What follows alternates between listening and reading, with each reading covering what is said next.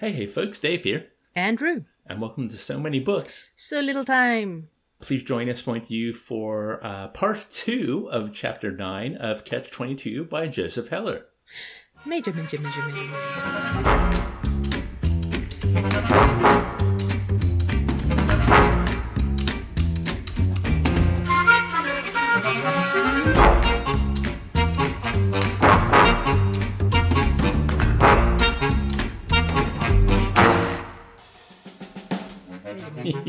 So, for those of you who are longtime listeners who have followed us from our 1984 days, you might recall that there was a couple chapters in that book that were so large, combined with our discussion, that we could not fit it all into one episode without asking a lot of you. Even without our discussion, some of those chapters would have fit into the rough format of our episode.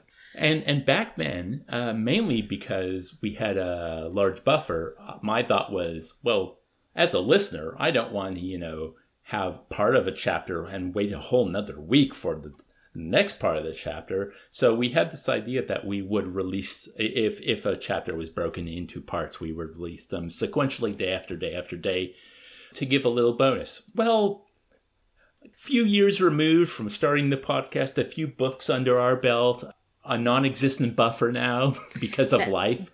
And much life.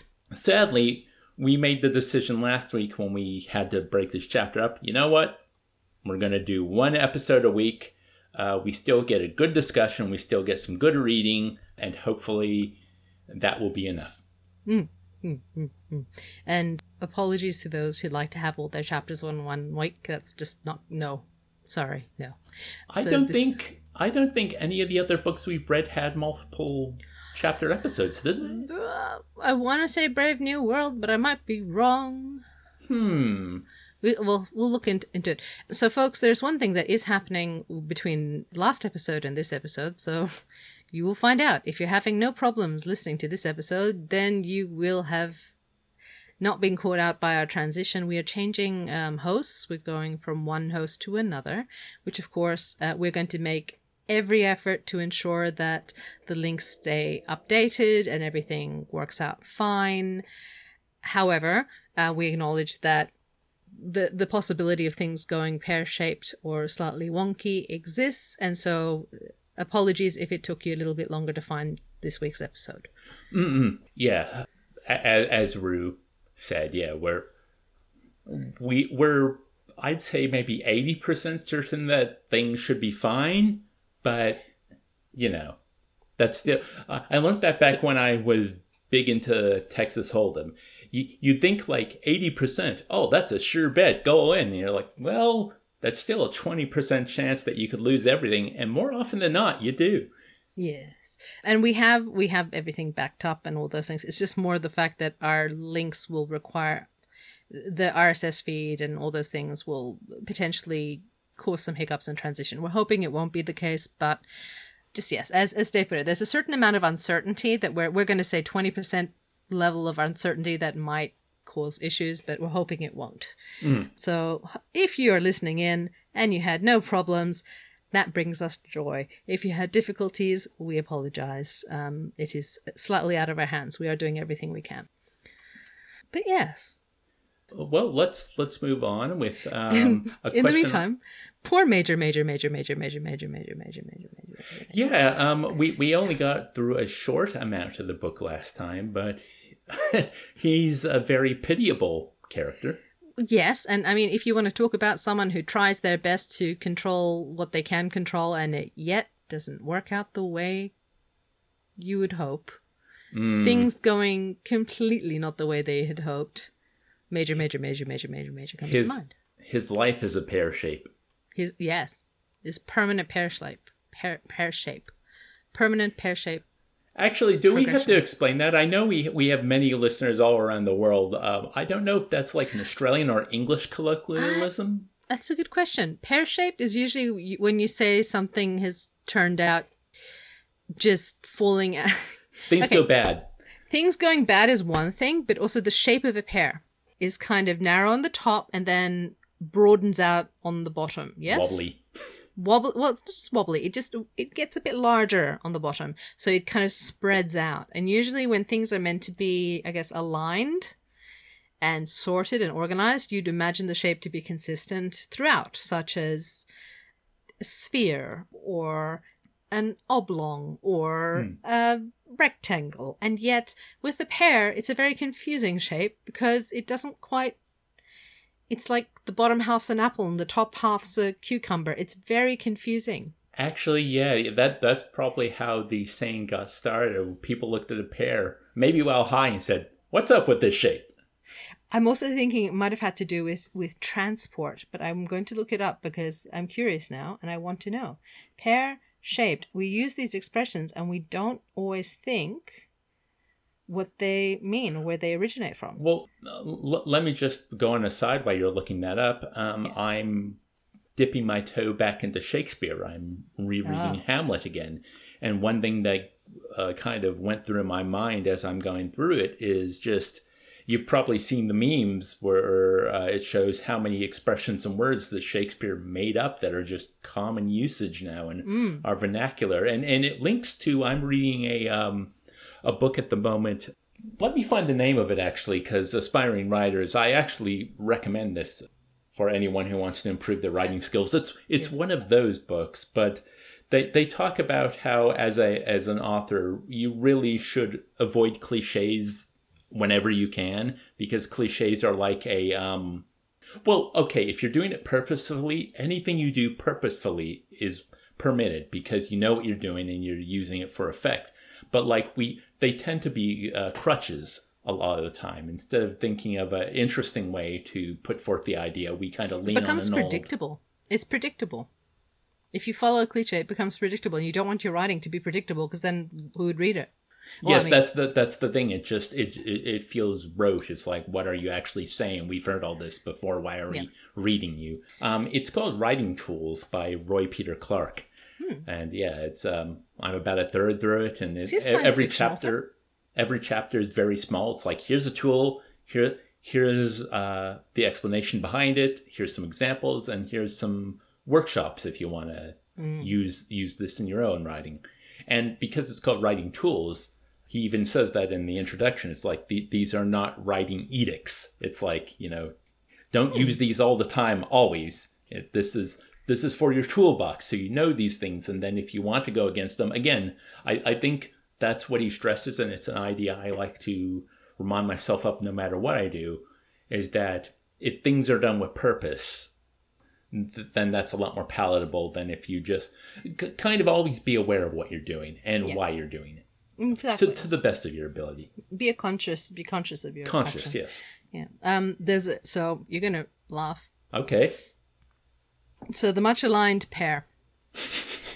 To go pear-shaped means to go wrong or to fail miserably or to go awry in a terrible fashion. To go pear-shaped may describe a situation in which finances suffer a sudden and catastrophic reversal or personal relationship takes a sudden and calamitous turn. The origin of the expression to go pear-shaped is in dispute. Some believe that the idiomatic phrase came into use in the 1980s, but others trace the phrase to the 1940s. Which is appropriate and topical. And we're going to go, for the purposes of this podcast, with the 1940s example. Yeah. Wow, that's serendipitous. Yes, it is. They believe that the term originated with the Royal Air Force to describe pilots' poor execution of loops in the air, ending up with pear shapes rather than a round shape.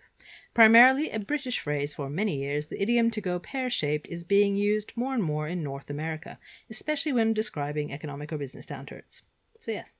Not only is it a World War II phrase, it's used it came from the Air Force. I know, it's extremely appropriate. That's why I was like, this is hilarious to me. Wow. Yep, and on top of that, it just to make sure our dear listeners know how to spell it, not that it's really important, but pear-shaped has to have a hyphen in it for it to be referring to this very idiom.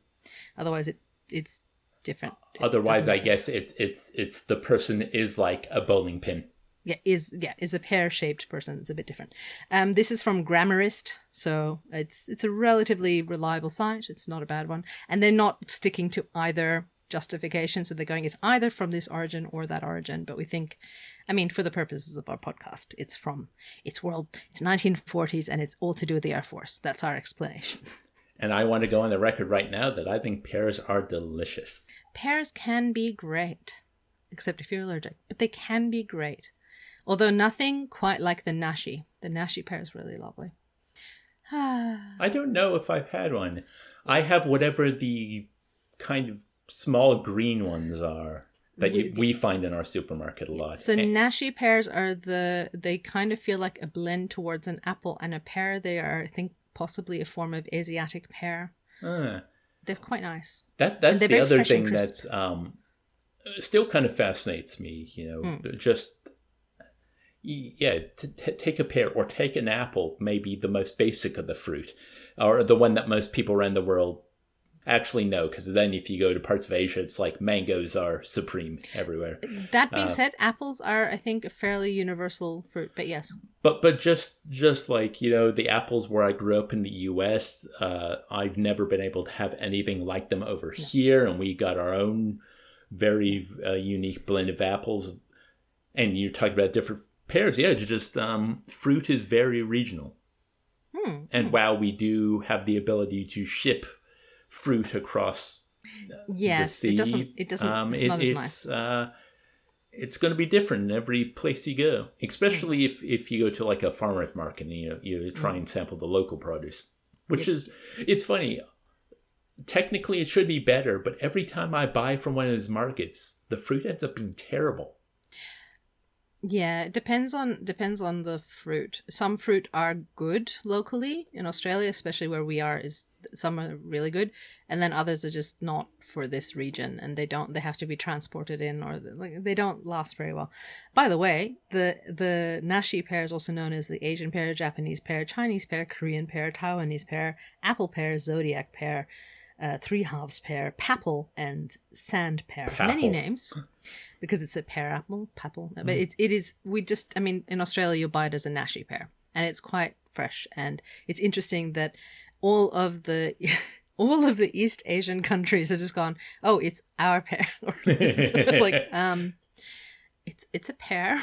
Well, even among that type of pear, it probably is a bit different in each one of those countries. Oh, it will be subtly different in every country, but I know it a lot from Korean cooking, because it's often used as their fruit to make things slightly sweet, like sweet and sour. Those kind of dishes will generally have the pear or in some form in it. So yes, that was a lot about pears, and we got distracted from major. The podcast went pear-shaped? Yeah, literally. But I mean, so we had major. I mean, it was relevant because we had a farmer. So major. An alfalfa farmer is whose father is an alfalfa farmer who gets money from the government for alfalfa he hasn't grown. So he makes sure to grow even less alfalfa so that he can get paid more. He buys more land. He buys more land to not grow alfalfa, for which he is then reimbursed or compensated by the government. Yep. Is he anti-falfa? Anti-alfalfa? No falfa? No falfa at all. Exactly. Oh, it's bad. I don't know how I'd feel about alfalfa today, but when I was younger, I didn't like any sprouts. I can understand. They can have a bit of an aftertaste depending on the type. Mung bean sprouts are very nice, though, in a salad or a rice. But yes. Well, we will move away from food. I think we're a little bit... It's because I started with pear-shaped, and I apologize for starting us in that direction. Well, I have no idea why I should be hungry. I went out and had like a glutton's breakfast. That's how I referred to it when I told Rue. And like my stomach's still going, don't you dare even think about putting anything in me, even all these hours removed. And yet we're talking about fruit and my mouth is watering. Well, fruit. Yes, fair. Yes. And we have now the continuation of 9.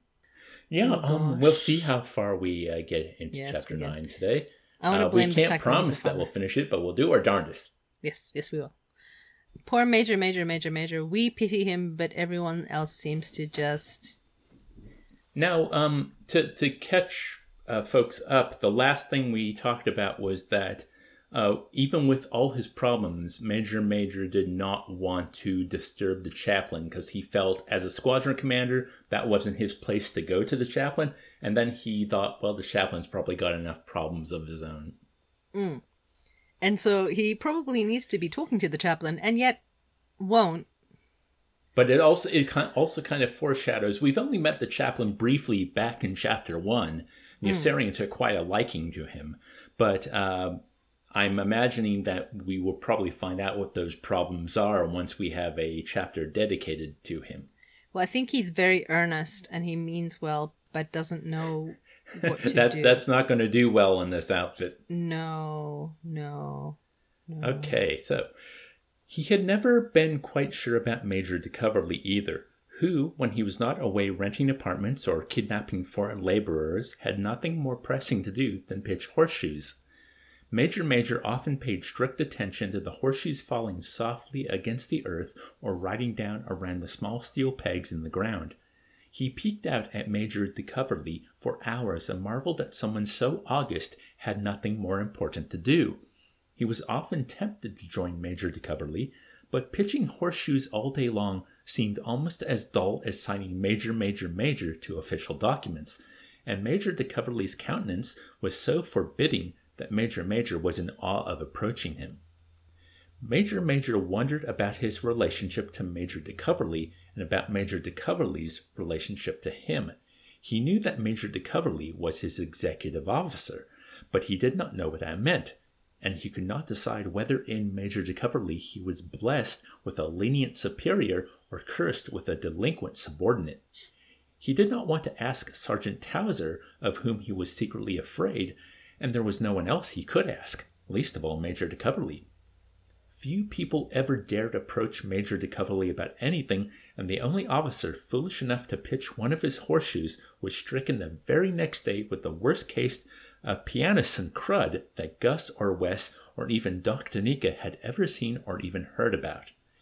Everyone was positive the disease had been inflicted upon the poor officer in retribution by Major de Coverley, although no one was sure how. Most of the official documents that came to Major's desk did not concern him at all. The vast majority consisted of allusions to prior communications which Major had never seen or heard of. There was never any need to look them up, for the instructions were invariably to disregard.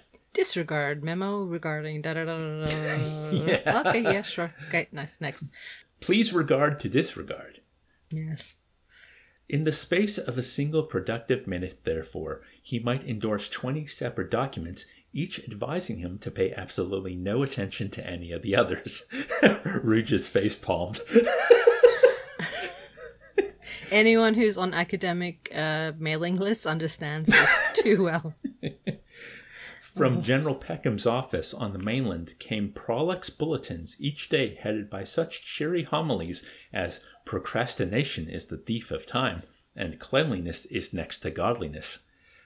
That's the guy I was thinking of. I remember we were talking about Colonel Cathcart. I'm like, was that the guy who was at war with General Dreidel? But no, Cathcart works for General Peckham, who is the guy at war with General Dreidel.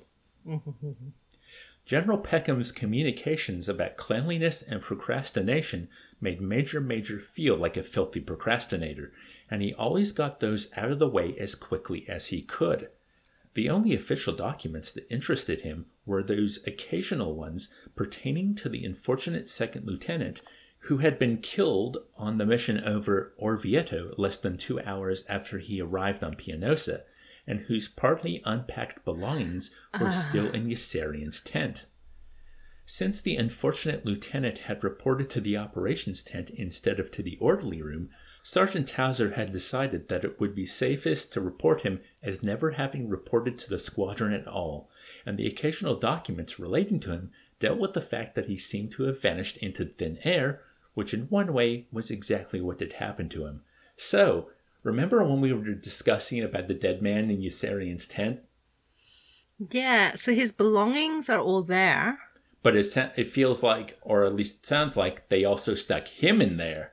No, it's so, okay. He'd been killed on the mission over Orvieto, right? Mm. I don't remember what happened in that mission. If we've covered it or not. No, that we haven't really talked about that one. The one where the other man was killed was in Avignon. And was Avignon where there was another plane that did get blown up? Okay, that's the one we got the flashback with what's his name, Alfie being a twat. Yes. So we don't know what's happening with Orvieto, but his things are in Yossarian's tent, and because the unfortunate lieutenant reported to operations tent instead of the orderly room, so he should have reported to orderlies instead of the operations tent. Then his things are there, but he never technically checked in as far as Sergeant Towser is concerned, because he didn't check into the place he was meant to check in. So the idea of a dead man might be metaphorical then, because his things are in Yossarian's tent? I think his things are there, but he himself is not necessarily there. I hope not. But wasn't the thing about Havermeyer took the gun from the dead man? Yes, so all his stuff was there. That's true. His gun was... Yeah. Yeah, all his stuff was there, but he obviously wasn't. Although you'd think he would have had his gun on him if he was killed in action. Hmm. Unless he was killed in action, they buried him and they just kind of went, well, all his stuff's there. But he didn't actually check in where he needed to check in, so... It's odd. I mean, look, the way this book is written, it would not surprise me if there really is a dead man lying in Yossarian's tent. Yeah, except they'd be a lot sicker if there was. Yes. Yes, so... Well, we'll probably find out as more is colored in. Yes. In the long run, Major was grateful for the official documents that came to his desk, for sitting in his office signing them all day long was a lot better than sitting in his office all day long, not signing them. They gave him something to do. Inevitably, every document he signed came back with a fresh page added for a new signature by him after intervals of from 2 to 10 days. They were always much thicker than formerly, for in between the sheet bearing his last endorsement and the sheet added for his new endorsement were the sheets bearing the most recent endorsements of all the other officers in scattered locations who were also occupied in signing their names to that same official document. Oh, wow. Major grew despondent as he watched simple communications swell prodigiously into huge manuscripts. No matter how many tries he signed one, it always came back for still another signature, and he began to despair of ever being free of any of them.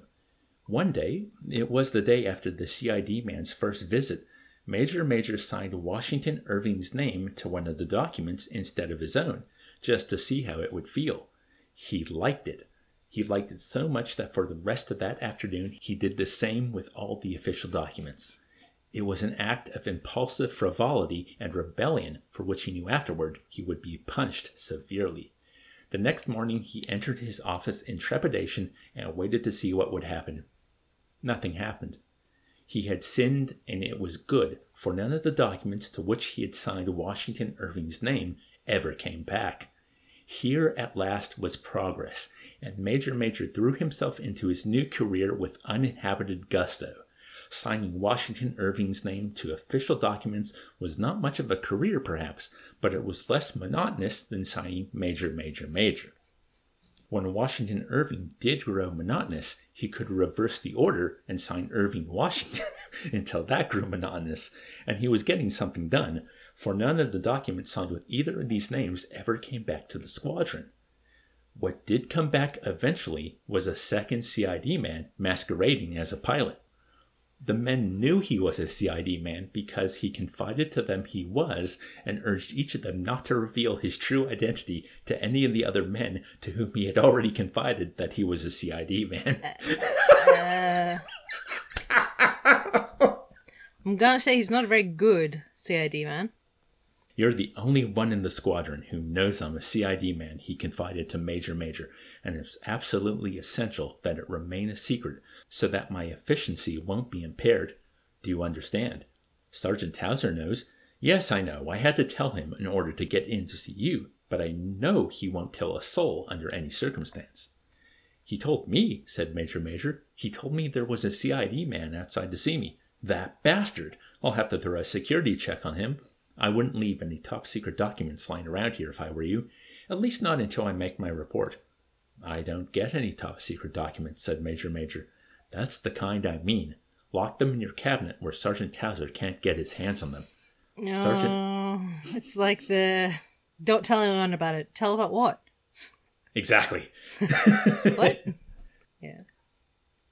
Sergeant Towser has the only key to the cabinet. I'm afraid we're wasting time, said the second CID man rather stiffly. He was a brisk, pudgy, high-strung person whose movements were swift and certain. He took a number of photostats out of a large red expansion envelope he had been hiding conspicuously beneath a leather flight jacket painted garishly with pictures of airplanes flying through orange bursts of flak and with orderly rows of little bombs signifying 55 combat missions flown. Have you ever seen any of these? Major Major looked with a blank expression at copies of personal correspondence from the hospital on which the censoring officer had written Washington Irving or Irving Washington. No. How about these? Major Major gazed next at copies of official documents addressed to him to which he had been signing the same signatures. No. Is the man who signed these names in your squadron? Which one? There are 2 names here. Either one. We figured that Washington Irving and Irving Washington are one man and that he's using 2 names just to throw us off the track. Wow, they're clever. That's done very often, you know. I don't think there's a man with either of those names in my squadron. A look of disappointment crossed the second CID man's face. He's a lot cleverer than we thought, he observed. He's using a 3rd name and posing as someone else. And I think I know what that 3rd name is. With excitement and inspiration, he held another photostat out for Major Major to study. How about this? Major Major bent forward slightly and saw a copy of the piece of V-mail from which Yossarian had blacked out everything but the name Mary and on which he had written, I yearn for you tragically, R.O. Shipman, Chaplain, U.S. Army. Major Major shook his head. I've never seen it before. Do you know who R.O. Shipman is? He's the group chaplain. That locks it up, said the second CID man. Washington Irving is the group chaplain.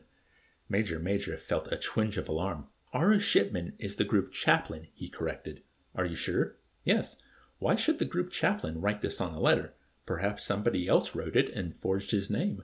Why should somebody want to forge the group chaplain's name? To escape detection. You may be right, the second CID man decided after an instant's hesitation and smacked his lips crisply.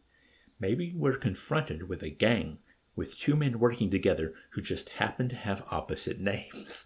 Yes, I'm sure that's it. One of them here in the squadron, one of them up at the hospital, and one of them with the chaplain. That makes 3 men, doesn't it?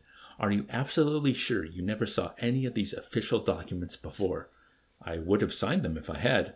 With whose name? Asked the second CID man cunningly. Yours or Washington Irving's? With my own name, Major Major told him. I don't even know Washington Irving's name. The second CID man broke into... Yeah, he doesn't know Washington Irving's name because you don't know who it... Yeah, no. The second CID man broke into a smile. Major, I'm glad you're in the clear. It means we'll be able to work together, and I'm going to need every man I can get. Somewhere in the European theater of operations is a man who's getting his hands on communications addressed to you. Have you any idea who it could be? No.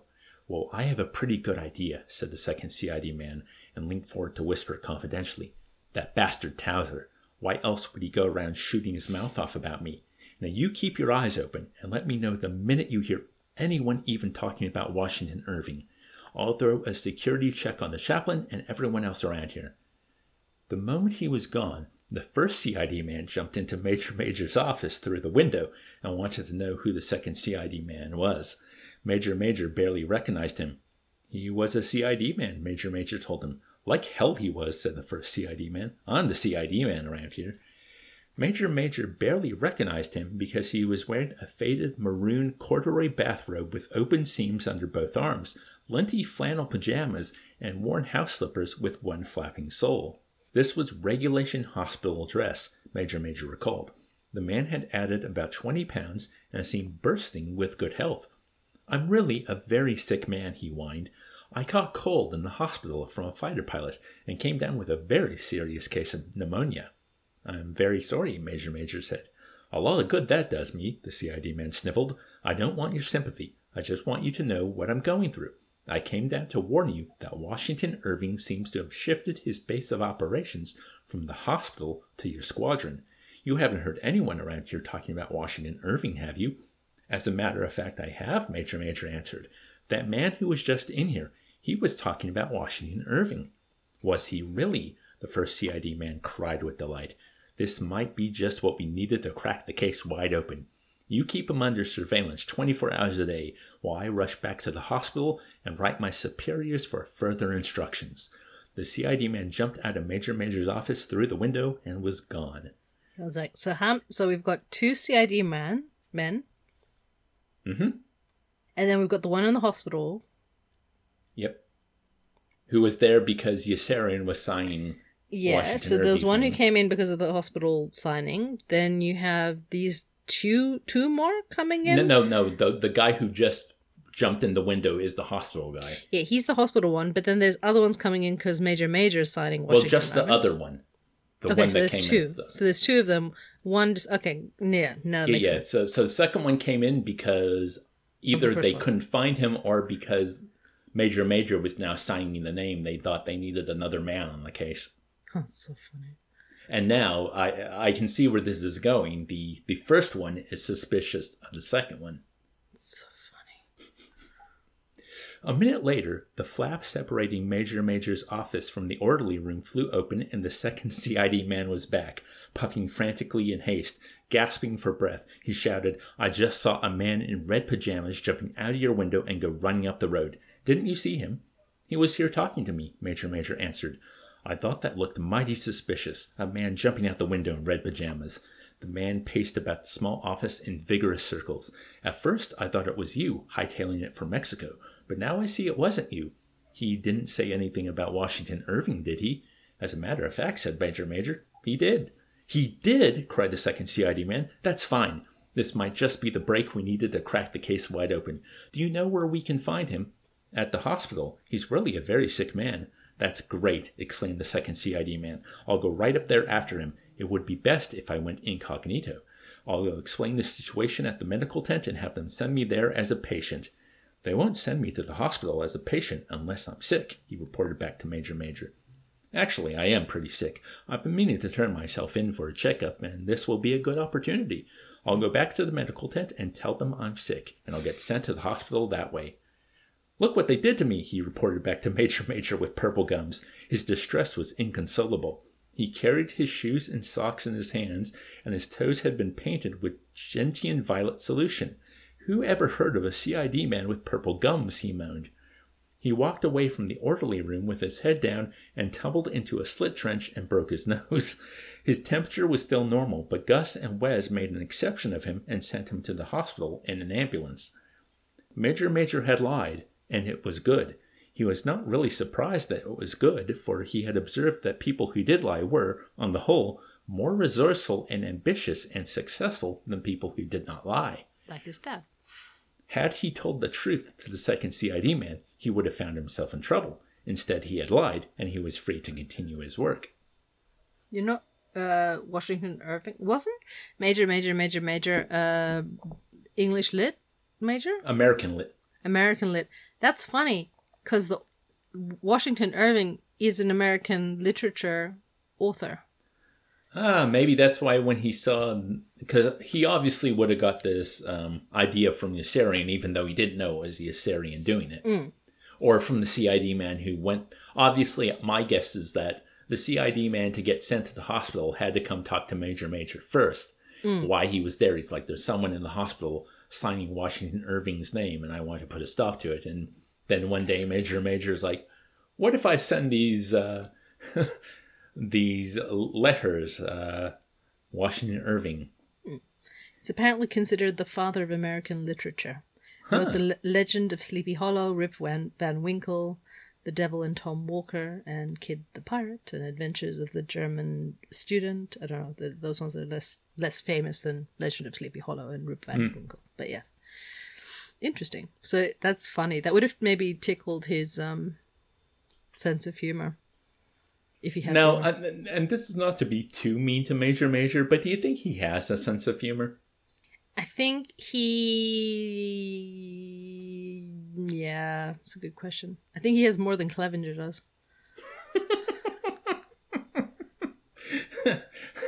Yeah. I think he's a little bit, he's a bit vulnerable to not being. Mind you, I don't think personal. Yossarian has much of a sense of humor either. I don't know if he does. I think all of them are kind of struggling with humor.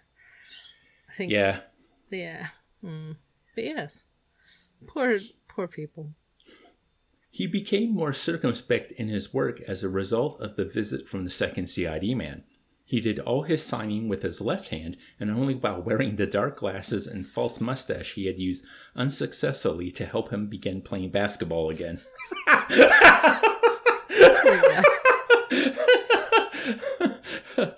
Major, who's that? My name is Sergeant.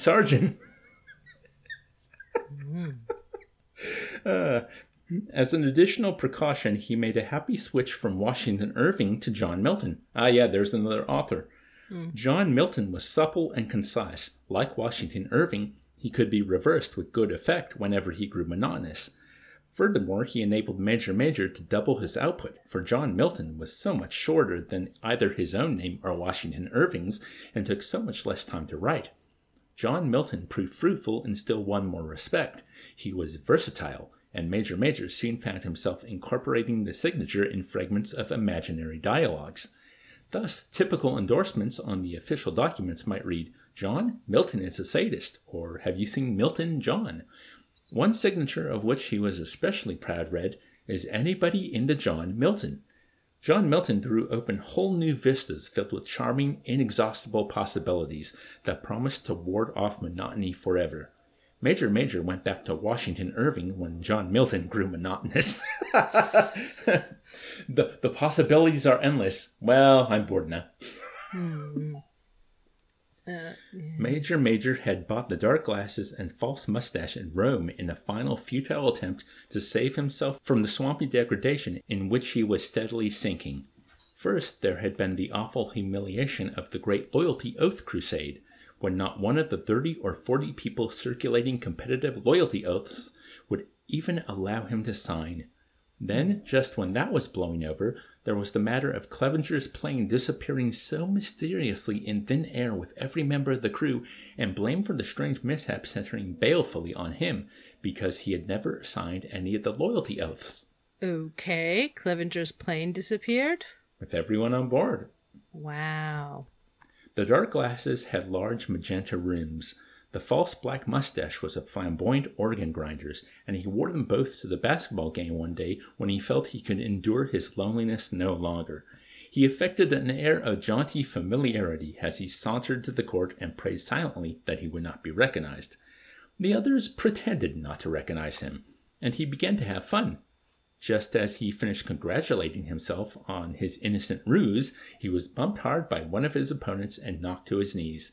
Soon he was bumped hard again, and it dawned on him that they did recognize him, and that they were using his disguise as a license to elbow, trip, and maul him. They did not want him at all, and just as he did realize this, the players on his team fused instinctively with the players on the other team into a single, howling, bloodthirsty mob that descended upon him from all sides with foul curses and swinging fists. They knocked him to the ground, kicked him while he was on the ground, attacked him again after he had struggled blindly to his feet. He covered his face with his hands and could not see. They swarmed all over each other in their frenzied compulsion to bludgeon him, kick him, gouge him, trample him. He was pummeled, spinning to the edge of the ditch, and sent slithering down on his head and shoulders. At the bottom he found his footing, clambered up the other wall, and staggered away beneath the hail of hoots and stones with which they pelted him until he lurched into shelter around the corner of the orderly room tent. His paramount concern throughout the entire assault was to keep his dark glasses and false mustache in place so that he might continue pretending he was somebody else and be spared the dreaded necessity of having to confront them with his authority. Back in his office, he wept, and when he finished weeping, he washed the blood from his mouth and nose, scrubbed the dirt from the abrasions on his cheek and forehead, and summoned Sergeant Towser. From now on, he said, I don't want anyone to come in to see me while I'm here. Is that clear? Yes, sir, said Sergeant Towser. Does that include me? Yes. I see. Will that be all? Yes. What shall I say to the people who do come to see you while you're here? Tell them I'm in and ask them to wait. Yes, sir. For how long? Until I've left. And then what shall I do with them? I don't care. May I send them in to see you after you've left? Yes. But you won't be here then, will you? No. Yes, sir. Will that be all? Yes. Yes, sir. From now on, Major said to the middle-aged enlisted man who took care of his trailer, I don't want you to come here while I'm here to ask me if there's anything you can do for me. Is that clear? Yes, sir, said the orderly. When should I come here to find out if there's anything you want me to do for you? When I'm not here. Yes, sir, and what should I do? Whatever I tell you to. But you won't be here to tell me, will you? No. Then what should I do? Whatever has to be done. Yes, sir. That will be all, said Major. Yes, sir, said the orderly. Will that be all? No, said Major. Don't come in to clean either. Don't come in for anything unless you're sure I'm not here. Yes, sir. But how can I always be sure?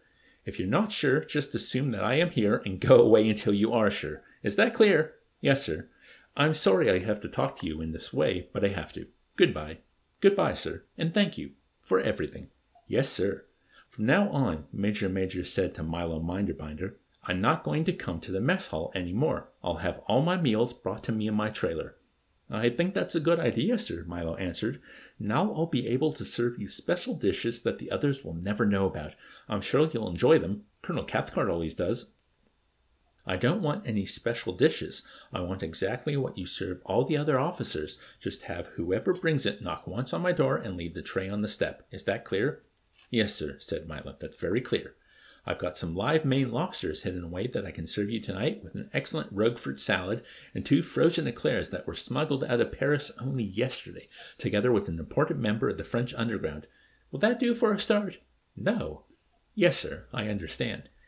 For dinner that night, Milo served him broiled Maine lobster with excellent Roquefort salad and 2 frozen eclairs. Milo's just not just Milo. Yeah. Major can't get any respect. No. Major was annoyed. If he sent it back, though, it would only go to waste or to somebody else, and Major had a weakness for broiled lobster.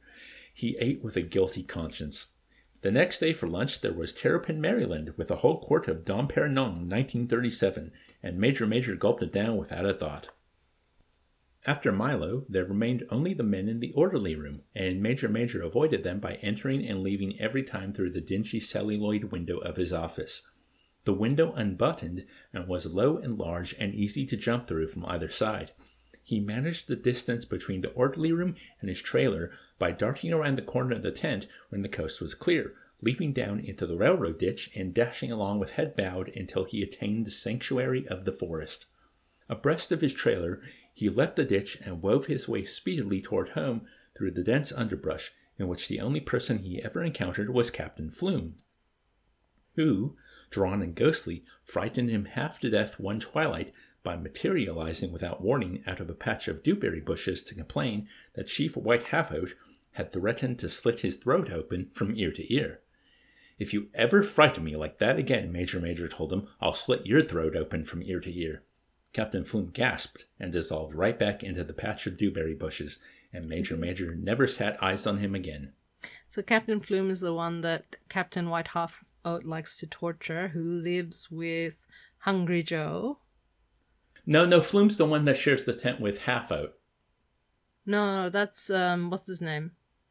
Because Black is the one with Hungry Joe.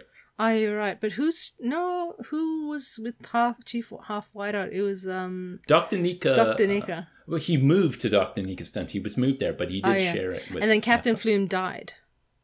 Did he? Yes. Because he used to be the captain for... it's hard to get. It's so hard keeping the whole thing in your head, isn't it? Yeah. I think he died. Help us out, folks. When Major looked back on what he had accomplished, he was pleased. In the midst of a few foreign acres teeming with more than 200 people, he had succeeded in becoming a recluse. With a little ingenuity and vision, he had made it all but impossible for anyone in the squadron to talk to him, which was just fine with everyone, he noticed, since no one wanted to talk to him anyway. No one, it turned out, but that madman Yossarian, who brought him down with a flying tackle one day as he was scooting along the bottom of the ditch to his trailer for lunch. The last person in the squadron Major wanted to be brought down with a flying tackle by was Yossarian. There was something inherently disreputable about Yossarian, always carrying on so disgracefully about that dead man in his tent who wasn't even there, and then taking off all his clothes after the Avignon mission and going around without them right up to the day General Dredel stepped up to pin a medal on him for his heroism over Ferrera and found him standing in formation stark naked.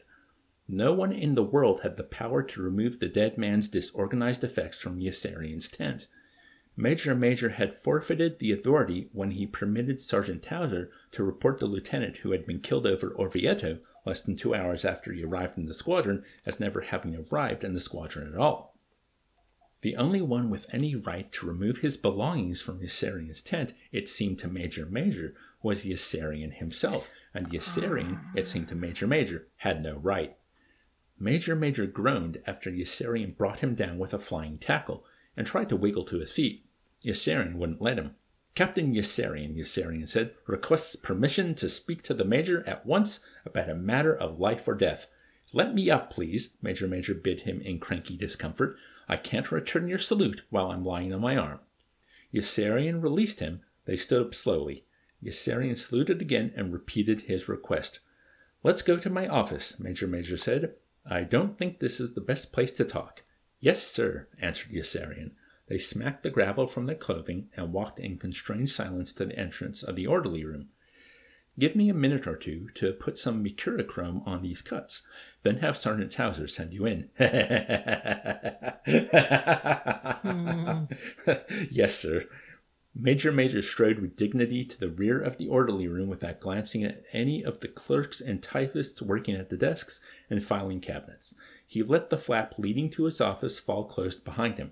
As soon as he was alone in his office, he raced across the room to the window and jumped outside to dash away. He found Yossarian blocking his path. Yossarian was waiting at attention and saluted again. Captain Yossarian requests permission to speak to the Major at once about a matter of life or death, he repeated determinedly. Permission denied, Major snapped. That won't do it. Major gave in. All right, he conceded warily. I'll talk to you. Please jump inside my office. After you. They jumped inside the office. Major sat down, and Yossarian moved around in front of his desk and told him that he did not want to fly any more combat missions. What could he do? Major asked himself. All he could do was what he had been instructed to do by Colonel Korn and hope for the best. Why not? He asked. I'm afraid. That's nothing to be ashamed of, Major consoled him kindly. We're all afraid. I'm not ashamed, Yossarian said. I'm just afraid. You wouldn't be normal if you were never afraid. Even the bravest men experience fear. One of the biggest jobs we all face in combat is to overcome our fear. Oh, come on, Major. Can't we do without that horse shit? Major lowered his gaze sheepishly and fiddled with his fingers. What do you want me to tell you? That I've flown enough missions and can go home. How many have you flown? 51. You've only got 4 more to fly. He'll raise them. Every time I get close, he raises them. Perhaps he won't this time. He never sends anyone home anyway. He just keeps them around waiting for rotation orders until he doesn't have enough men left for the cruise, and then raises the number of missions and throws them all back on combat status. He's been doing that ever since he got here. You mustn't blame Colonel Cathcart for any delay with the orders, Major advised. It's 27th Air Force's responsibility to process the orders promptly once they get them from us. He could still ask for replacements and send us home when the orders did come back. Anyway, I've been told that 27th Air Force wants only 40 missions and that it's only his own idea to get us to fly 55. I wouldn't know anything about that, Major answered. Colonel Cathcart is our commanding officer and we must obey him. Why don't you fly the 4 more missions and see what happens? I don't want to. What could you do? Major asked himself again. What could you do with a man who looked you squarely in the eye and said he would rather die than be killed in combat? A man who was at least as mature and intelligent as you were, and who you had to pretend was not. What could you say to him? Suppose we let you pick your missions and fly milk runs, Major said. That way you can fly the 4 missions and not run any risks. I don't want to fly milk runs. I don't want to be in the war anymore. Would you like to see our country lose? Major asked. We won't lose. We've got more men, more money, and more material. There are 10 million men in uniform who could replace me. Some people are getting killed, and a lot more are making money and having fun. Let somebody else get killed. But suppose everybody on our side felt that way. Then I'd certainly be a damned fool to feel any other way, wouldn't I? What could you possibly say to him? Major wondered forlornly. One thing he could not say was that there was nothing he could do. To say there was nothing he could do would to suggest he would do something if he could, and imply the existence of an error of injustice in Colonel Corn's policy. Colonel Corn had been most explicit about that. He must never say there was nothing he could do. I'm sorry, he said, but there's nothing I can do. Wow. And hey, we got through! Woo! Yeah, it's a bit of a... it's complex, as we know before. And it's interesting. I think the people, like the men broke him. Like, they just broke. They broke major. I don't know. Major to the power 4, major. You should just say major. Many majors. Major. He's been, yeah. The system broke him. He wanted to connect, he wanted to make friends and wanted all these things, and now he's like... Well, remember, he only entered the Army and then the Air Force based on other people's suggestions. Yeah, well, the computer. Well, no, that's what got him to major. Yeah, that's what got him to major. No, it was some, like, senator who, thought he was an intellectual, so it's like, what do we do with this guy? Well, let's have him join the Army. Let's suggest he joins the Air Force. That gets him out of our hair. Because I think his father wanted to be a politician. Well, there was that also thing because, he was at uni and he started studying American literature. So suddenly the FBI were all watching him and had 6 men in his share house. That's because he studied literature. Yeah. And then they're like, why are you studying English literature? You should study American literature. Like, But only a commie would study literature. Yeah, a commie would study English literature. It's like... Yeah, poor major. And infinite majors. And there was there was that moment of, because he still has his humanity. That bit at the end when Yossarian's right in front of him and he's going through his mind, he's like, nothing Yossarian is saying is wrong. In fact, he's completely right. And I'd be a heel if I didn't try and help him, but I can't do anything. No, because as soon as he tries to do anything, he also gets into trouble.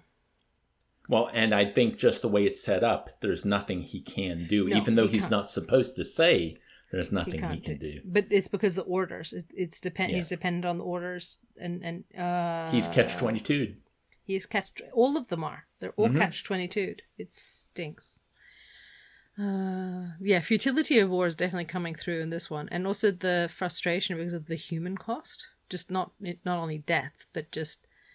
It breaks people. I love that exchange with Yossarian. He's like, do you want us to lose the war? And he's like, we won't lose. Look, we've got so much more money, resources, and men than the enemy. And if I were to leave, there'd be millions of other men who could take my place. Why should I have to die? Yeah. And I mean, that is a selfish thought, but we're talking about life and death here. Far out. Like, it's a mess. It's a mess.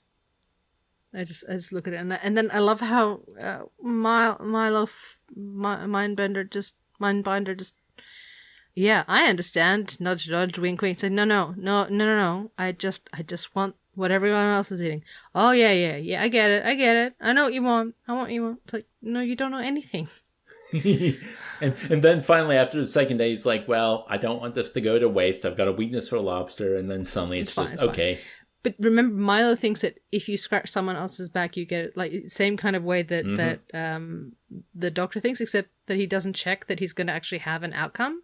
Yeah, because Milo has no mind for business. No, he doesn't, and he thinks he's really clever. Like, and Major doesn't have any power at all. And it's funny, after the basketball game, or maybe it was a little before then, but he went from, I want to make friends, to suddenly, I don't want to see anyone. No, it was after the basketball game, because because he realized they recognized him and they took that as an opportunity to hurt him. And the reason they hurt him is because he just kind of blindly has to just sign off orders, so everything goes onto his head like it's his fault, but he can't actually control anything, and he doesn't. And the sad part is we've learned that he really doesn't sign. Well, he does nothing of import. Nothing. No. The stuff that goes on his desk that he has to sign it means nothing because it goes around to everyone and then just comes back to him. Yeah, and only when he signs the fake names that something happens, they don't come back. Because CID suddenly involved going, who is this person? I wonder if we're going to get more from the CID men who are now investigating each other. Guaranteed. I think what's going to happen is one of the CID men is going to shoot the other CID man or charge them, or it's going to be a mess. It's going to be hilarious. So we also learned two things that we'll most likely find out about in the future. We learned that Clevenger went missing. Well, Clevenger and a plane full of people went missing, yeah. And Yossarian got a medal for surviving an attack at Ferrara, and at that point he was walking around naked for some reason. Well, I mean, arguably it'd be a good way to get a Section 8 if they actually listened to him. But he did it for a week until he got the medal, I guess, pinned on him. Ow. Maybe that stopped him. Yeah.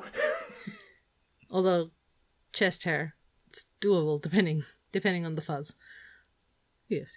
And we did learn. You're right. It wasn't a literal man dead in his tent. Major said that later, where Yossarian says that he's there, but it's just basically the man's effects are there, and the man is in limbo because of not reporting him to the right places. So it's almost as good as there is a dead man in his tent. Yeah, and then you've also got the thing that the things in the tent, only person who really has a right to remove the things from the tent is Yossarian, but he doesn't have any right at all. He doesn't have any right at all. So arguably he should have a right because it's in his tent, and he was the squadron leader. Not squadron leader, the... Captain. Yeah, squad captain. No, he was one of the squadron leaders. Anyway, it was confusing. But yeah, what a mess. So yes, I'm curious to see what happens in the next chapter. That one was a little more confusing than most usual. The next chapter is called Wintergreen, so we learn a little bit about XPFC Wintergreen finally. Yes, and Wintergreen we know is a bit of a... Yeah, he likes to play games. Yeah, he likes to be clever. He likes to point out issues and flaws and criticize excessively loquacious and faffing about communication. And at the same time, well, if you stuff up, the army says, I have to shoot you. But why? Because you're disobeying. Even though I'm right? Yeah, even if you're right. Like, what?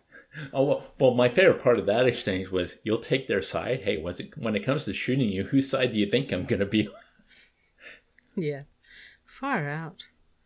Oh, it'll be interesting. Yeah, but even in the writing style, yeah, especially this last chapter, it's all mess. That's the prevailing theme. And also you can't keep track of who is alive and who is dead and what's happened. Like, it's really hard.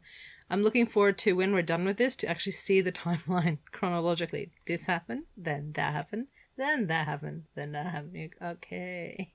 I wonder if that is like maybe a reflection of what it's like being on the ground. Is it where you like every day a new mission, or you got downtime but it feels like limbo because you're waiting for the next mission and you're just trying to keep your sanity, and there's all these other people that are dealing with all their problems and it feels like time would be a very strange thing in the middle of a war.